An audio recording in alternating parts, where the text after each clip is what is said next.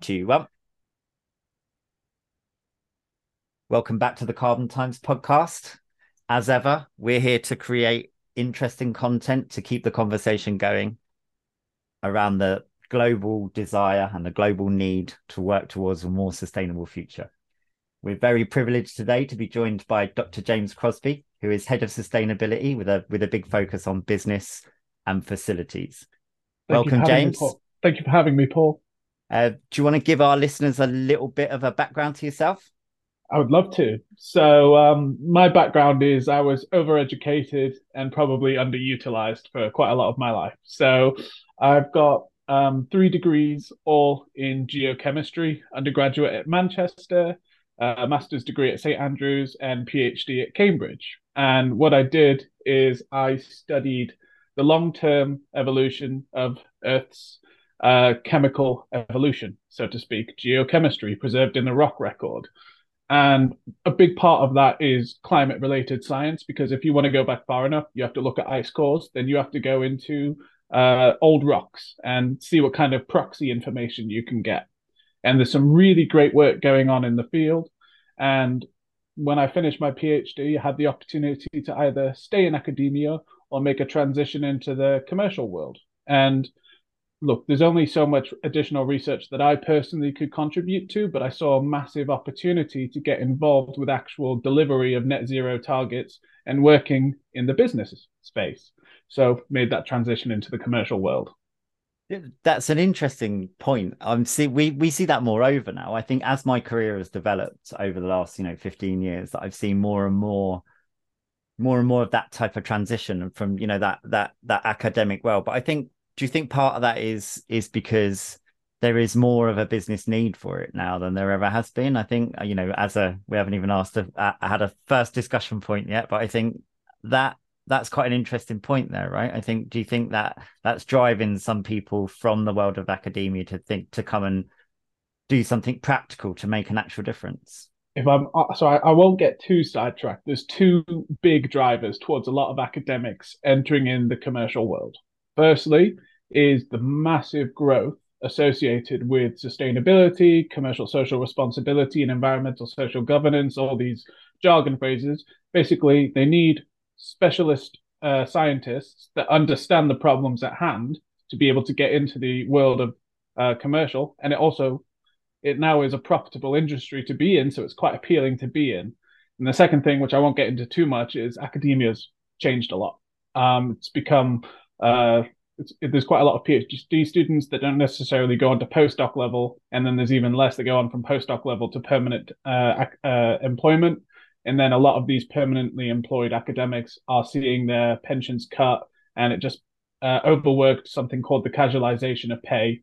So a lot of them are now leaving as well because of the imbalance in the commercial versus academic world. Well, I guess then that mistakes in the academic world might be the commercial world's benefit in that circumstance. Then I guess.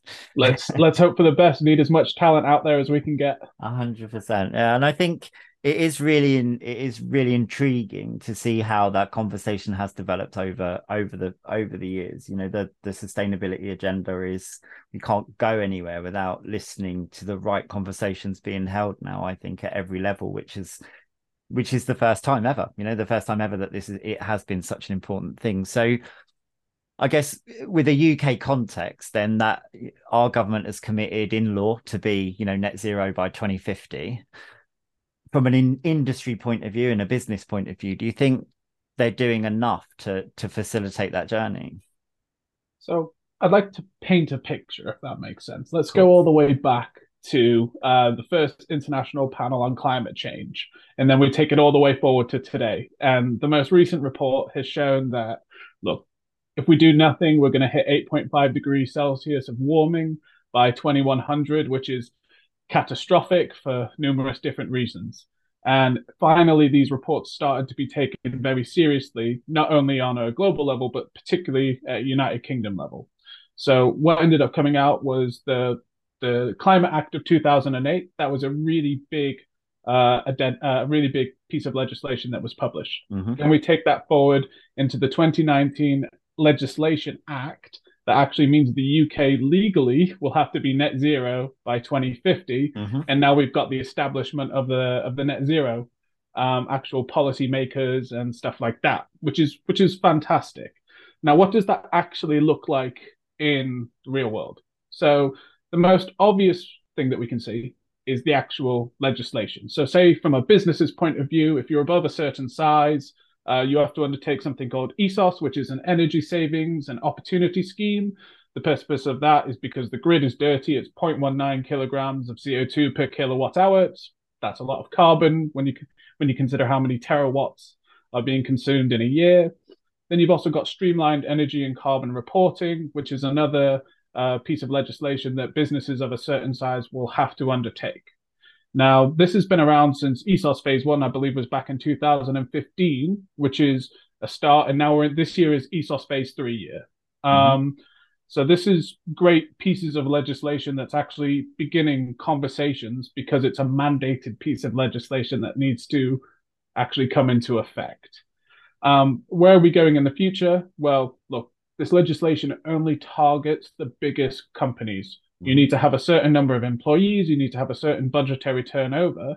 And what's quite likely to happen is that the requirements to become so-called ESOS eligible will now become more targeted at smaller and medium enterprises, SMEs, to enhance that conversation.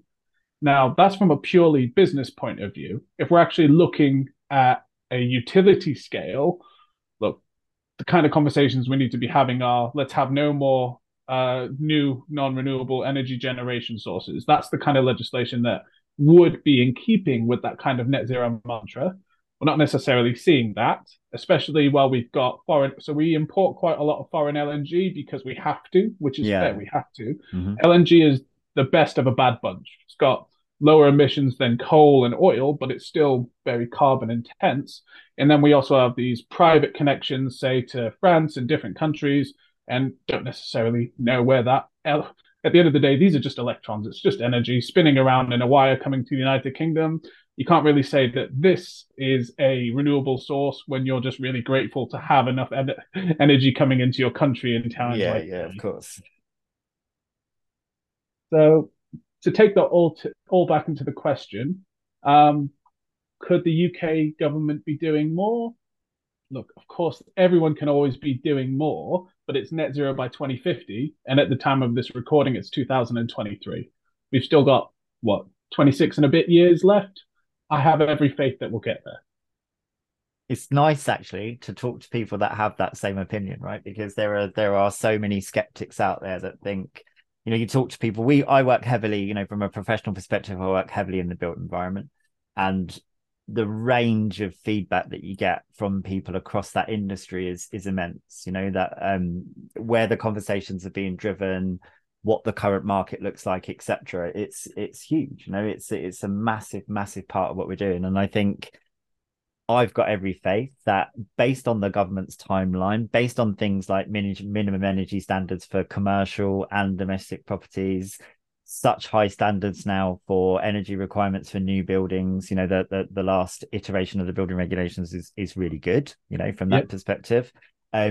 All of that is driving that particular part of the world into the right area. And I think the corporate world is, well, one, they occupy a lot of buildings, right? So that's always going to be a key part of their ESG and wider journey. But I think more than that, the employee, the customer, the investor, and all of those other influencers, backed up by the requirements of the government to keep legislating, I think those aspects are helping to drive the changes as well. What would you think about that? I mean, a really great example is BRIAM, right? So part of BRIAM is in order it's a points based system, but you can get BRIAM points, and you need to get a certain number of BRIAM points to be excellent or outstanding that are directly related to your ability to have on-site generation, for example. Mm-hmm. These kind of pieces of legislations, it's a really big puzzle, and that's one of the pieces. So we need to make sure we've got lots of pieces to get there. So yeah, in essence, I agree.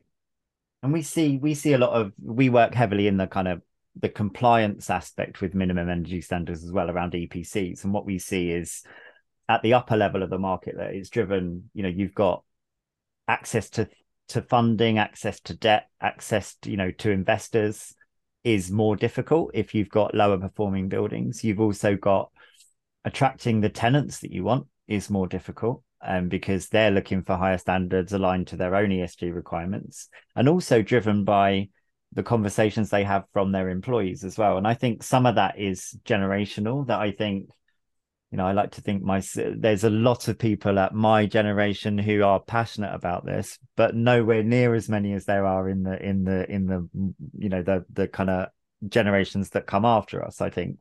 How do you think about that? So, I mean, I learned about climate change at GCSE level, right?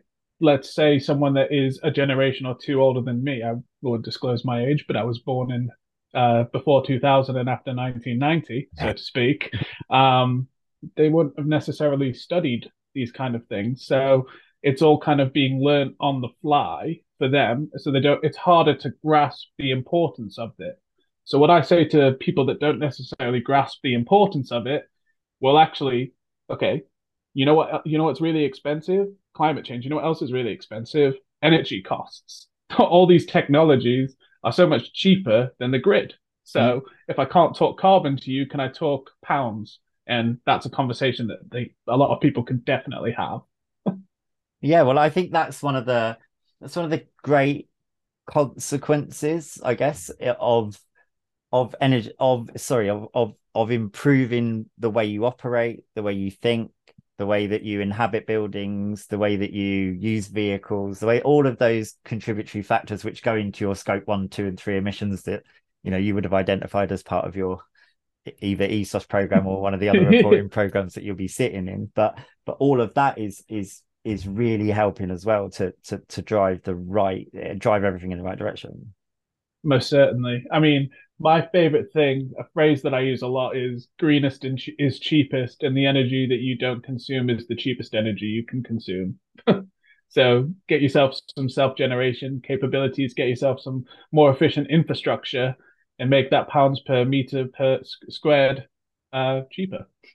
I think when I sit here discussing it, discussing these things and discussing the challenges, and if we link it back to the government and policy, I think one of the things we're missing in this country is I don't know if it exists globally in a very standout way, but it's for a key politician to really be in a position of influence and power to really drive this conversation and drive it in the right way without caveats, without the rhetoric that we get from the UK government at the moment around, sort of to directly with the point you raised earlier around no new licenses for coal, for example. Yeah, that seems to be something that they're willing to explore with reasons that they're able to back up with, different reports and whatnot.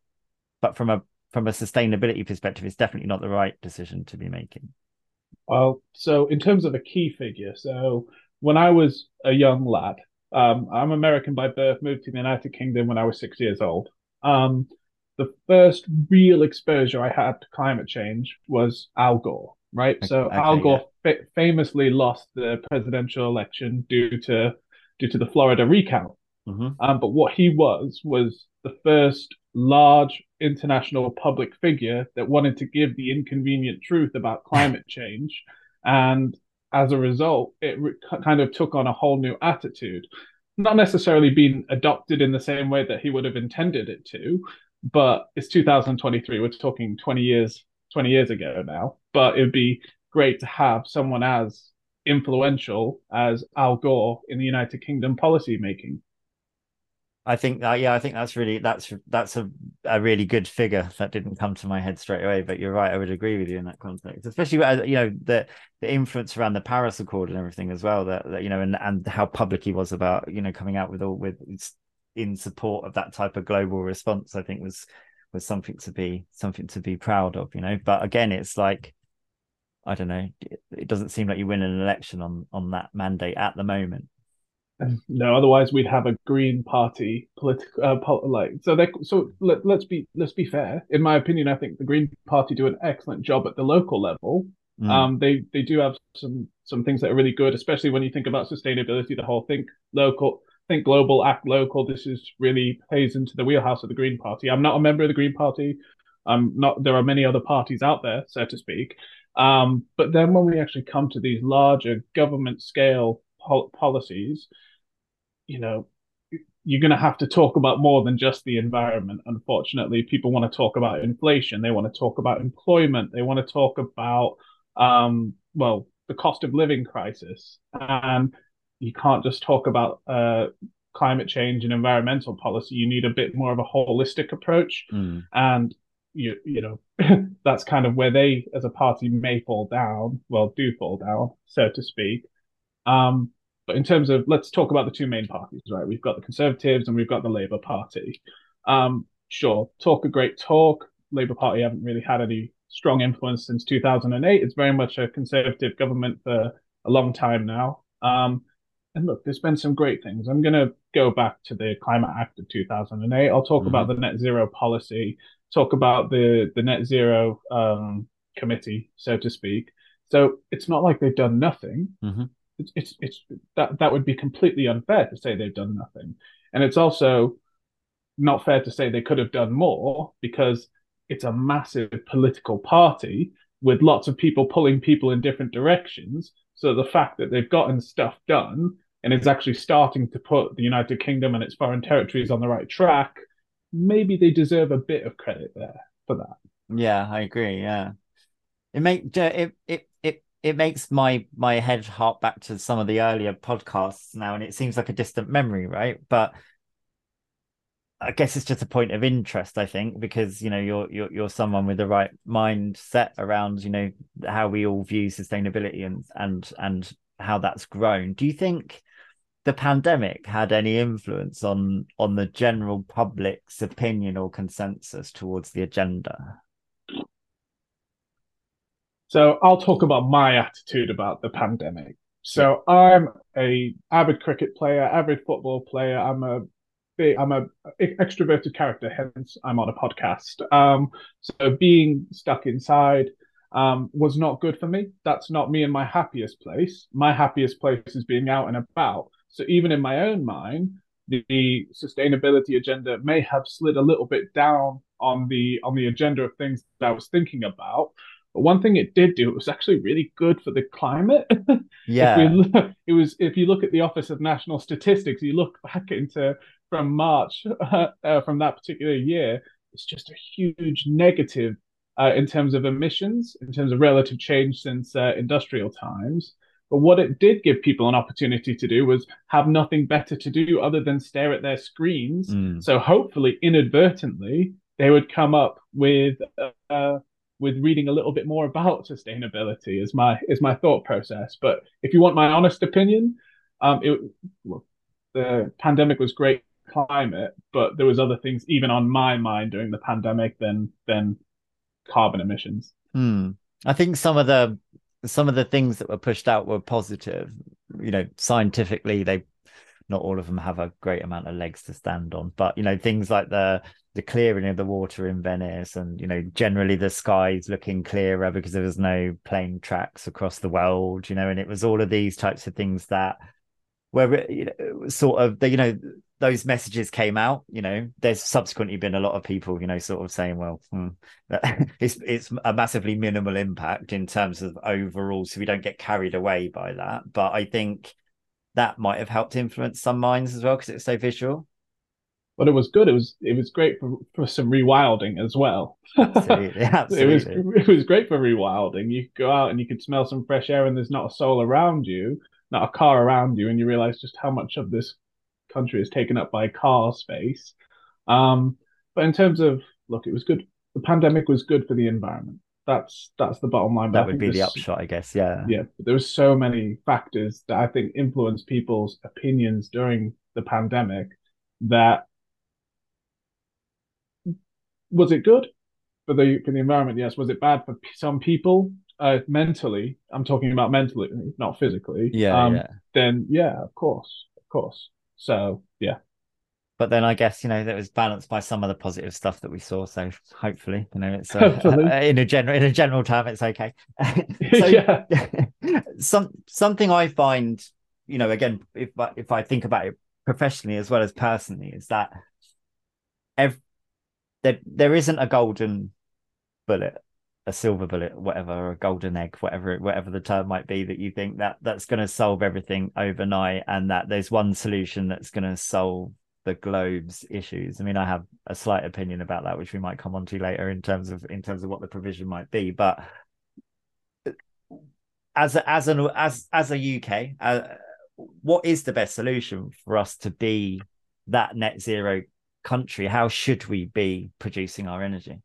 So, in terms of pure technology base, I it's guess generally, yeah, like yeah, because without the technology we can't do it. That adds into the feasibility aspect. so the way that when people ask me, how do I become net zero? I say, let's look at how you're consuming your energy from the grid in terms of what is its source. Let's have a look at how you're using that energy from the grid. How efficient are you? Let's have a look at how you're getting around your fleet or your employee transport or something like this. And then the last one, it's in the business, it's called scope 3, right? It's your supply chains and your customers and stuff like that. What are they doing? Mm, Actually, that's a really big part of it, because you have something called a fair share that you need to account for. So I say, if you can look at those four things, that is a really big part of the journey to net zero.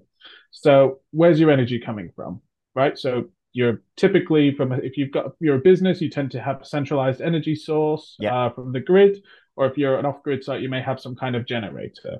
So that kind of brings us on to, well, where is that energy in the grid being produced? So at the moment, it's a very big mix of natural gas, renewable energy sources, imported energy sources, nuclear energy, of course, and foreign energy support. Um, so it's a mix. It's like a cocktail in essence. Yeah. I think of the grid as a cocktail. Can the grid become fully green? The answer is yes, of course it can. Is it going to happen overnight? No, of course it's not going to happen. But if you look at historical, so it's called the Department for the Business and Energy and Industry, BEIS, so Phase, to yeah. speak.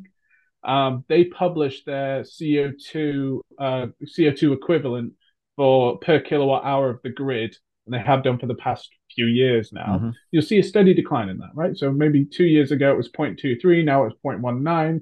Next year it could be 0.17.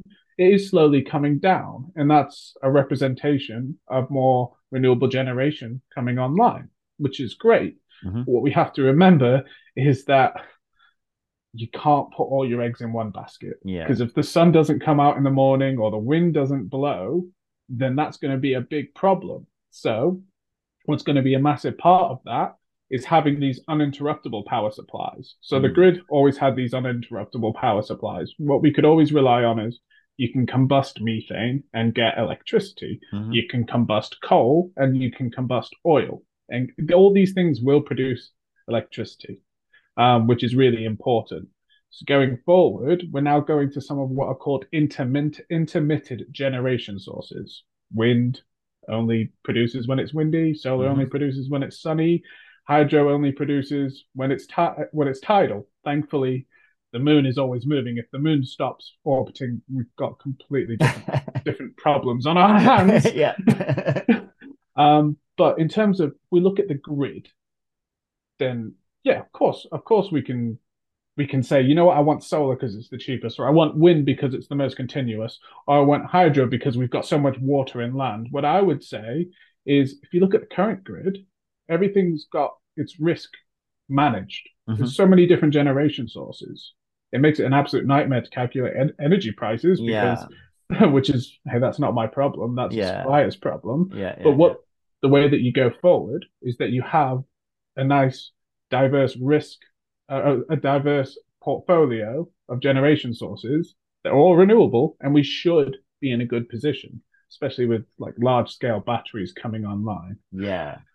My personal favorite idea, well, not idea, it's not even an idea, it's a reality, is microgrid solutions. So if you're a business, Yeah. you should always be connected to the grid for your own security of supply, Yeah. right? But what's now becoming more apparent is people are thinking, let's get our own little microgrids going, something called a beyond the meter solution. Hmm. Let's put solar on the roof if we've got land and planning's not a problem. Let's put some wind turbines up. Heck, I'm next to a really, really fast running river. Let's put a dam in there and get some hydropower coming in. And that's a beyond the meter microgrid. And to me, it's a combination of the United Kingdom having more of its own decentralized microgrid solutions integrated with these more renewable grid supplies. So that's a generation side of things. Second thing is efficiency. Look, there's a million ways you can be more efficient in your internal business. You've got Hmm. LED lighting, for example. Yep. You can put new insulation in if you want. You can do double glazing. You can have a look at, is your voltage too high from the grid? There's all these different things that don't impact the actual output and productivity of a site, but mean it can have decreased energy supply. Hmm. So when you've got a combination of more renewable generation coming into the building, and then the building either doing the same or even increasing its output, but actually having a net less consumption, then that's great. Now, the fourth aspects that I discussed at the start are much more difficult, right? So we're talking about fleet. So if you've got a small car, you've got some small employee commuting, public transport, sure, electric vehicles, sure, that's easy enough. But if we're talking about a major logistics center and we're talking about how do we get our emissions down, how do we do that? It's not cheap. That's a Mm. really big problem, and it's also the technology for HGV electrification is a big problem. Like EV cars are great because they're light. As soon as it starts pulling a load, Yeah. efficiency just goes Yeah. through the floor. So that for me is a big challenge. And currently, from what my understanding, there's three big front runners to try and get there, right? And unfortunately, they're all more expensive than petrol and diesel, which is really annoying. You've got electric vehicles, wonderful, great, going to be here, going to be a big part of the future. Need those HGVs to get a little bit more efficient. You've got hydro treated vegetable oil, or HVO for short. It's the kind of stuff that you see the Mackey's trucks driving around, Yeah. Yeah. plastered all over the side, saying, I'm a big advocate for HVO because genuinely it is a plug and play solution for diesel. Hmm. It, at the end of the day, they're all alkenes and alkanes. It's Yep. just how they became alkenes and alkanes is one is ancient decayed algae that's been sat underground for a long time, and the other one is a anthropogenic process of of vegetable oil turned into diesel. It's great. Yep. It's called they call it green diesel, and it is. The only problem is it's not 100% renewable. It has 90% of the emissions of typical diesel, but Yeah. it still has emissions, so it's not net zero, so to speak. But it's pretty good, and It's a lot cheaper. it's pretty good. It's pretty good. Now, this is now the big fuel source that a lot of people want to talk about, and I try and steer clear of just because I'm not as excited about it as everyone else, and that's hydrogen. Yep. Um, Always a big topic, right? Having worked in big consultancies, that some of the projects that I worked on towards the end of my tenure in my last place were around, where solutions were starting to be thought out. So hydrogen storage for things like data centers, and then to be able to feed off of that, hydrogen docking stations along the estuary and across the Thames. So they could start implementing a blended gas supply to the city. That there's a, part of the net zero framework is that within, I think it's by 2027 or 2028, that they want to be able to provide up to 5 um gigawatts in the city of blended gas provision for businesses to then to be able to convert to biogas rather than using natural gas for their boilers. Look, it's got a really important place so long as it's the right kind of hydrogen. I don't actually think it's the right solution for that type of thing, though, personally, because one of the things I think is that global logistics isn't going anywhere, right? So we're still going to need shipping and freight and aeroplanes as part of the solution in the future, and from my limited scientific understanding of it all, but I read a lot around these subjects, obviously, and it seems that that could be a potentially viable solution for those. And in which case, we should reserve the technology and the storage and the capacity for that, and concentrate on other things that we can for other things, right? So, of the academics I've spoken to, they're most excited about hydrogen's application to remote power. So, that would be things like fleet, that would be things like shipping, that Mm-hmm. would be things like potentially even airplanes. These are the things that people get excited about for hydrogen. But if we're talking about complete replacement of natural gas with hydrogen, um, it's not as straightforward as that because Absolutely not. hydrogen is expensive. That thing Yeah. is it's Yeah, expensive to it's make. creating it. If we can create it a lot cheaper, then obviously it would be easier. But again, it kind of goes with the, I guess, the nuclear technology was similar up front, that the cost versus benefit was even in some of the, actually, it's only very recently now, isn't it, with the experiments that have taken place in America, that they've actually proved the viability that you can get more out than you put in from a small nuclear provision. Yeah, so that would be fusion technology that Yeah, can be. It was like self-sustaining for something like 12 seconds, which is yeah, pretty cool. yeah, That's really great. I think it was done in the Oxford, some of the Oxford research facilities, which was really cool. yeah, Um, the thing is with nuclear is we had something called World War II, which really dramatically accelerated the research that went into nuclear reactors yeah, and yeah, stuff like this. yeah, Like, you know, that's that's a bit of a different kettle of fish in terms of intensity into research compared to what we have today into hydrogen. Like, yeah, don't get me wrong, the agreed. free market is very powerful. There's a lot of people out there with a lot of money that have a lot of interest in hydrogen being the next great fuel source, Yeah, but it's a completely different scale of investigation, say compared to what happened at the Oak Ridge laboratories and stuff like this, compared to what's happening at research facilities in different parts of the world. It's so the thing is with what the point I'm making is that nuclear is a very mature technology, and I'm personally pro nuclear. mm-hmm. I don't believe it is a sustainable technology. I believe it is what you would call semi-sustainable. Mm. So a Because there big is part, waste. and it's also pretty bad waste. So you've got A, Yeah, B, and C waste, right? You've got A waste that'll take 100,000 to a million years to decay. You have to yeah, put it deep underground and say, nobody go near this. Then you got B waste, which, they've got it up in Sellafield. They just shove it under the ground right next to C grade waste. mm-hmm.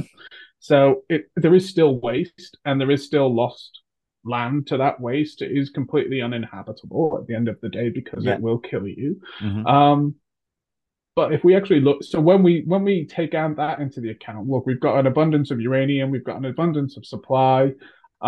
It's just heating up water, making steam, and turning a turbine. That's actually pretty good. Mm-hmm. It's pretty low carbon. It's not no carbon. It's not renewable. It's semi-renewable, but we've got this waste, and that's a Mm. big problem. So I believe in April 2003, 2023, the government reclassified nuclear as being a renewable energy source. I don't think that's quite right, and not I wouldn't agree with that, but that's Mm. fine.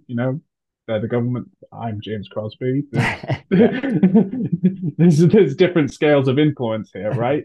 Um, but look, we're in a position where nuclear is an uninterruptible power supply, and we Mm. need those. When we're talking about all these renewable generators, a lot of them have intermittency problems, Yeah. whereas nuclear can be generated all the time. So I kind of bring this back to the original question: what is the best green solution? And the answer is there's not a single bullet. You're going to need to get them all together and get them working harmoniously to manage your risk and to make sure that you've got power going to the grid. Yeah, Um, I think that's really a really poignant point around that, because even one of the studies I've looked at, and I use in conversation a lot with people, because I like the fact it's probably it's highly impractical, I would imagine, in many ways, and smarter people than me can tell me how, but I know solar is, and PV is something that you'll have a massive involvement in generally, across your life. So those reports that kind of state that less than 2% of the land mass of the world could power all the energy that we use across the world just through a provision of solar. Yeah, it's great. It's just, can you distribute that energy to the place it needs to be at the time it needs to be used? So it's That's the distribution, and that kind of that's where the challenges sit. And that raises another point, actually, linked back to what you said earlier around, battery technology, storage, transmission, because I think that's one of the prohibitive aspects at the moment in terms of not only the UK policy, but I think globally this probably exists to a great degree as well. Like, there's some depressing things that you hear sometimes, like, all of the wind farms have to be turned off in Scotland for a period of time because they've generated too much electricity and they don't have anywhere to put it, right? It's yeah. kind of like, Yeah. well, other parts of the country or the world need that, so get it down here. And I know that, the having worked with National Grid on, on a number of projects, I know that there is significant investment in that interconnection through down into North Yorkshire, and then they're building big storage provision to be able to not waste that energy, right? But that must happen on a catastrophically global scale, right? I mean, so let's say the perfect scenario is you fill all the sunny parts of the world with solar and transport it throughout the world. Like, if when we're talking about building a solar PV system for a ground mount system, for every 100 meters, it's about 100 grand. It's a lot of money. So if you want to trench an entire, if you want to trench all these connectors all throughout the world, then that's a lot of money that people would rather spend on other things, Yeah. so to speak. So not only, so you've also got line losses. So the further away from your energy supply you are, the more you lose. Yeah. So when you end up doing these calculations, people are like, so I'm gonna go get some more oil out of the ground. Yeah, I get you. So technically achievable, practically difficult to implement, I guess, is Pretty kind of the much. the upshot of that. I think, I won't go into detail about it or give, reference people specifically by name, but there was a very interesting, lecture given to Oxford University relatively recently around this agenda, right? And around that, Western countries are the UK is net less than 2% global contribution to the current carbon output, right? So, but historically, we've been far more than that. So we've benefited from being a dirty kind of producer to transition us into a cleaner way of doing it, right? Now, the West has benefited from that. It wouldn't be just, I guess, in some ways to say to the developing countries who are not really interested in this agenda as much because they're not in a sort of mind forward position to do it, in from a political and commercial sphere, I think, in that way. And again, So we get into like big kind of political aspects of things, but I think that is again one of the potential areas that, if the best thing the West could do is provide clean, easy to access, cheap electricity for the rest of the world. So this is a really interesting point that was actually addressed directly head on at COP23, the most recent COP. And so COP23, a lot of people would say not really anything happened. The 37, biggest, sorry. pardon? COP27, wasn't it? The most recent COP, one. the most recent COP27, sorry, not COP26 was the That's last fine. one. Just Yeah. say it again. I say at COP27, and then the editor will get rid of that bit. So that's really interesting because this was directly brought up at the most recent COP27. So a lot of people said that COP27 may have been a little bit of a nothing happened situation, but actually, a really big thing to come out of it was it was in essence environmental reparations agreements from developed nations to lesser developed nations. So it's it's this is the thing. So this is the really big part of that policy, is it's really good that they are now recognizing that there is environmental impacts being caused to lesser developed nations because more developed nations caused all of this outpouring during the industrialization. As a Yes. result, these payments are now being made to these lesser developed nations. Now, the big thing that kind of goes back to what you said is it's all well and good to say let's provide all these lesser nations with lesser developed or lesser with less strong economies is the right way to say it. Let's provide them with a load of renewable energy generation. They don't want renewable energy generation. They want money. And the question then becomes the whole point of COP27 is to advance the climate. So if you're agreeing for reparations payments, what are these reparations payments going to be contributing towards? In the spirit of COP, Hmm. it probably should be into renewable generation, but Mm. in the spirit of you can't afford malaria drugs for the entirety of your population, it's probably going to go there. So Mm. this is the really interesting part about developed nations impacting lesser developed nations before they had a chance to industrialize. And that is, I guess, is the thing that it's easy for the people who would, the sort of climate deniers and the people that don't think this agenda is as important as it really is. Then it gives them that kind of fact and figure to lean into. It pains me when I hear anyone say, "Yeah, well, the UK only produces 2% of the world's carbon." Well, yeah, I know we do, but we haven't. Yeah, we have. Historically, we've probably contributed, to more than 60% of the overall damage. It's kind of, Well, I mean, not only from the UK, but probably from the British Empire as well at the end of the day. yeah, which So, has gone and implemented all of those bad practices elsewhere. yeah, so, you know, just because we did it first doesn't mean we did it best. Yeah, exactly. I mean, it is a really interesting kind of provision, and I think that the kind of upshot I'd take from that discussion there, right, is that it's always going to need a blended approach because we've got such a diverse need for energy use in the world that what powers buildings, what powers our corporate, sort of environment, what our local travel, our international travel, and how we move goods are all separate requirements and all things that need either their own solution or need to tap into a blended solution that will support all of it. So a lot of people they wouldn't describe themselves as climate deniers.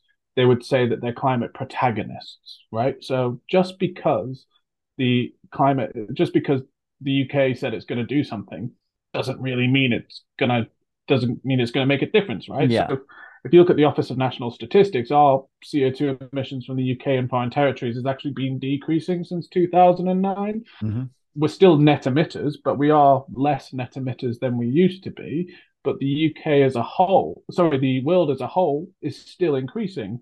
Last year it was up 0.9% relative to the previous year. So Mm. look, those are facts. Those are facts. And when people say, so everyone else is doing it, what's the point in the UK doing it? And I say, because it's the right thing to do. Like, do you want to do nothing? You want it to hit 8.5 degrees warming by 2100 and all the Yeah. seas to boil? That sounds fun, doesn't it? Yeah, exactly. And also it's net zero by 2050. If there's places like, for example, China, like look, China are very heavy emitters, but they're also very fast at building cities and changing their infrastructure. Mm. Is if there's a major event that impacts them that's directly attestable to climate change, um, and they've got good incentive to become net zero, they will do it in double time. They will Mm. absolutely do it in double time. So just because they're not doing it right now doesn't mean they're not going to do it. And I think the other thing that goes somewhat unreported, I think, is that if you look at some of the global projects that all of the, that where you get things like America, the UK, France, Germany, China, and Russia all working together on a similar on the same project, right? And all contributing funding and expertise and knowledge. Like the nuclear fusion is one of those aspects where that global drive to get it right is there. And but we don't, in my opinion, that's not reported enough, right? We get the sort of them versus us thing, but not really the fact that on a global level this is discussed and it is policy. Policy commitments are made and countries are working together. And I think helping the populace understand that a little bit more might help us to change our own behaviors somewhat. So in my head, there's two great global collaborations, right? One of them is the non-proliferation treatment related to nuclear armament, right? That was It happened. Thank Hmm. God it happened. Otherwise, we may not be having this conversation today, kind of thing. Yeah. That is a brilliant example of the world actually working together for the Mm. betterment. And now these kind of major climate movements, be it the United Nations race to net zero, for example, these are great initiatives where the world is actually starting to work together. But unfortunately, the things that unite us, which are huge. These are huge, huge global issues that are uniting us, are largely overshadowed by, well, Russia and the US don't get on. They've never really gotten on. Russia invaded Ukraine. Russia supplying gas to China, and China taking that gas. There's these major geopolitical disagreements, and everyone's got different sides.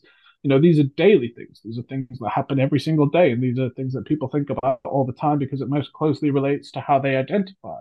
Hmm. But these major, major movements, the non-proliferation and the United Nations race to net zero, that was a single moment of this was a really good thing that happened today that will continue to happen forever, hopefully. But unfortunately, it does get overshadowed by these, so to speak, geopolitical tensions.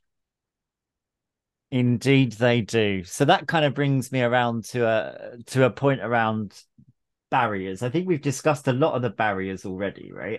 But if I take my own experiences and think from a UK perspective and what I've been trying to achieve, through the various roles I've held in my life, that planning in the UK is difficult, right? In terms of into because some of the solutions, like even fitting solar and PV onto roof spaces, can become difficult in terms of gaining proper planning permission. Wind turbines are a bone of absolute contention everywhere. Where you've got the UK is probably the worst country in the world for NIMBYism, where everybody wants a more sustainable world, but they don't want to look at it. It's kind of that's a big barrier. I see that as a big barrier. I think the funding and that kind of aspect is getting better, but also the cost, right? Because like you said earlier, like a big solar array, PV array in the ground is an expensive provision, right? But the cost of those have tumbled, haven't they, over the years? That I know from the cost to build an onshore wind farm today, for example, is about 120% less than it was 15 years ago. So you've got is that transition happening in the kind of PV world as well? So I'm gonna just to make sure that I definitely get this right. I'm gonna talk about things that I truly specialize in. Sure. So I truly specialize in on-site generation related to rooftop solar, beyond the meter wind, Hmm. and beyond the meter hydro to a much lesser extent. Those are the three areas that I can talk about with confidence. Utility scale, that's not really my area of expertise because it's very, very, very red tapey, very drawn out. A lot of chefs all trying to make the same recipe but in a different way. Yeah. That's not my bag. My bag is microgrids, rooftop solar, wind, hydro. Hmm. So solar is probably the best one, right? So we can talk about there's two key barriers that I come into every day. One of them is red tape. That's just legislation, dotting the I's, crossing the T's. Yeah. And then the other one is actual capability of the grid to take it. So I'll break this down. In rooftop solar, you're actually permitted development now. So what that means is you don't require a full planning application unless it is a protected or listed building, Hmm. so long as it's under 999 kilowatt peak, which is marvelous. That's Hmm. a huge, huge barrier to entry gone, which is great. The other barrier that could be in place is, of course, these things are expensive. Hmm. But this is what you alluded to earlier, right? So the biggest advancement in solar is not only the slight increase in efficiency in panel, but absolutely the slashing of the cost to build solar panels, inverters, and mounting systems. That's Mm. absolutely come down, as well as the technology going improving. Hmm. As a result, it's actually some people call it a no-brainer. Hmm. So I'm not going to tell people what to think, but I'm going to say a lot of people say it is a no-brainer because it will last for 20 to 25 years. It is green. It has a little bit of embodied carbon, but at the end of the day, it's silicon wafers with a little bit of aluminium. It's not too bad. It overcomes its savings overcome its embodied carbon normally Hmm. within a year or two, which is really great.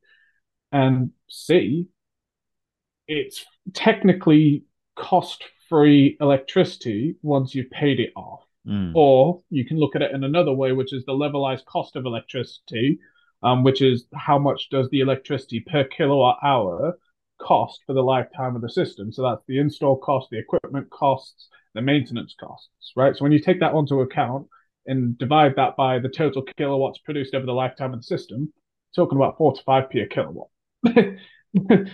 If the grid is currently between 20 and 30p, Yeah. it's Replicate that anywhere else, right? like there we go. So that's why the solar industry is booming. And it should be, it deserves to be, it's a great piece of I technology. agree. Um, the big problem is not to do with the red tape legislation. It's to do with the grid. It's genuinely to do with the grid. So we as the United Kingdom have a national grid. You all know this. That's where we get Hmm. our electricity from. And that grid has what's called a capacity. There's Hmm. only so many electrons that can flow down those wires at a single point. Now, what's really important to know about solar is that if you don't consume it on site, it will go back to the grid. So Mm. the grid has to prepare for what's called a doomsday scenario, whereby all the electrons that are generated by this system can be flooded back into the grid. And if that happens, the grid needs to be able to take that on. Now, that's not necessarily a problem. It's not a problem at all at residential level because you don't even need to apply for the DNO because it's called a nuisance volume and they can handle nuisance volumes Yeah, like that. it doesn't have the capacity to cause a problem. Exactly. But at these larger rooftop systems, say if Mm. you're installing 50 kilowatt plus, that can be problematic. Right. So and at the end of the day, the district network operator, these are the people that look after the grids in different Hmm. parts of the United Kingdom, and the independent district network operators, Hmm. in essence, they are a monopoly. They can do what they control the grid. They look after the grid. And if they say no, then no means no. Genuinely, you can't do anything about it. Yeah, That for me is the greatest barrier, is not the DNOs themselves, because fair enough, they're just doing their job, is the actual capacity of the grid. sure. Yeah, That is easily the biggest problem yeah. with solar. So look, with wind, we've got the same DNO problems, same with hydro, same DNO problems, but then you also add in the planning problems. But with we have another chat, like another way that transposes itself in a real estate world as well, and also another challenge is, so for example, you might have a traditional kind of warehouse operation in the UK. So you've got a large warehouse, Yep, so currently gas heated for the two people that work down in the corner, and the rest of it storage. So it shouldn't be gas heated, but anyway, that we'll get onto that. And then there's a double story office, and those are gas boilers and radiators, right? So yep, off the bat, the first solution would be change to an electric provision for the heating, right? Fine. You can't do that in the warehouse because that would cost you, £1 million a week to heat it, right? yep. So what people do in that sense is find an alternative, improve the fabric, change the practice, do something, but get rid of the gas in the warehouse. It's not going to work, right? But then what people don't realize then about the provision within the offices is you can't just change an electric system and power your radiators. That's not going to work, right? Because you won't reach the same temperatures. So there are things you can do, but that's hugely expensive to be able to do it. So you're gonna have to change the whole heating infrastructure, right, to be able to do that as number one. Hugely disruptive, very difficult to do. Blah blah blah blah blah. Now on top of that, how much electric provision does that warehouse have? How much actual electricity provision comes in from the grid to that estate? And if every one of those 10 warehousing units all change to a wholly electrical solution, the actual work required to up the capacity of the industrial estate, dig up everything, put new cables. It's all of that inconsequential decision making, and then it gets into planning, and then where you're looking at the outline cost of being a 60 grand like for like replacement, because of all the planning issues, the having to do the infrastructure, you're now looking at £500,000 to £1 million easily. When people ask me about degasification, I say, great, get yourself some air source heat pump, get yourself some ground source heat pumps, and while you still can, get yourself grid capacity. Because everyone's going to be doing what you're talking about doing right there, and there's not enough capacity to go around. Even So panel heaters, even changing radiators to panel heaters, there won't be enough power in a lot of buildings to be able to make that conversion outright without making some power changes to the building.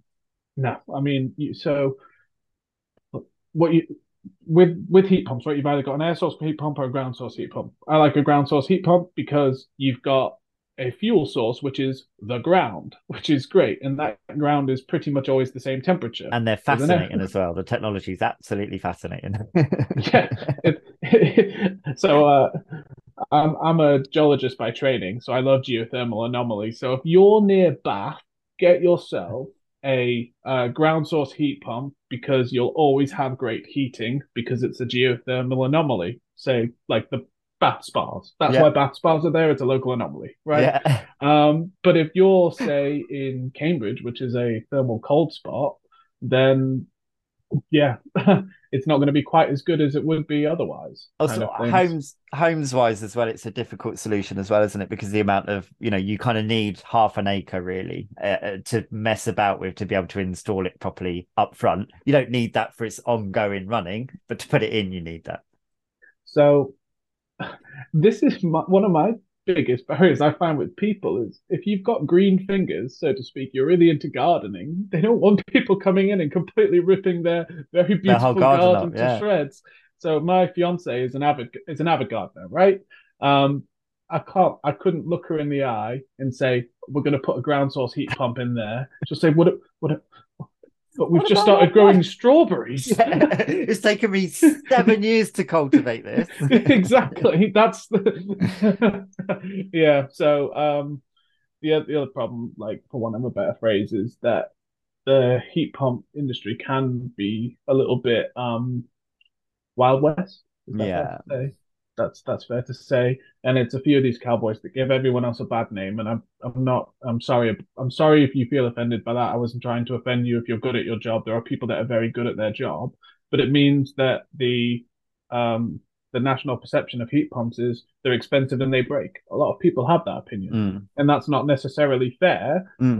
What happened is you had some bad installers using bad kit, trying to take some cake and running away. Like Not really understanding as well. I think that the because even today, it's very difficult to source in both domestic and commercial. Actually, commercial is probably better because there's more professionalism, but within the domestic market, it's actually quite difficult to source a really credible, reliable contractor to help you with those types of more sustainable solutions. We found a couple now that we work with that are really really good, and on future podcasts those will form part of that because they are partners with us as an organization as well.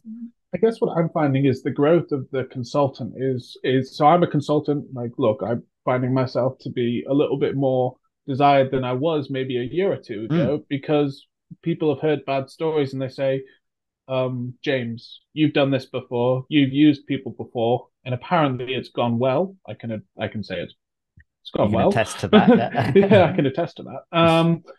So can you make sure that this unregulated market that you're getting the right people for the job? And if it doesn't go well, then your reputation's in the toilet and you'll never do this again. It's like, I mean, I technically have not that much risk, so of course I can do that for you.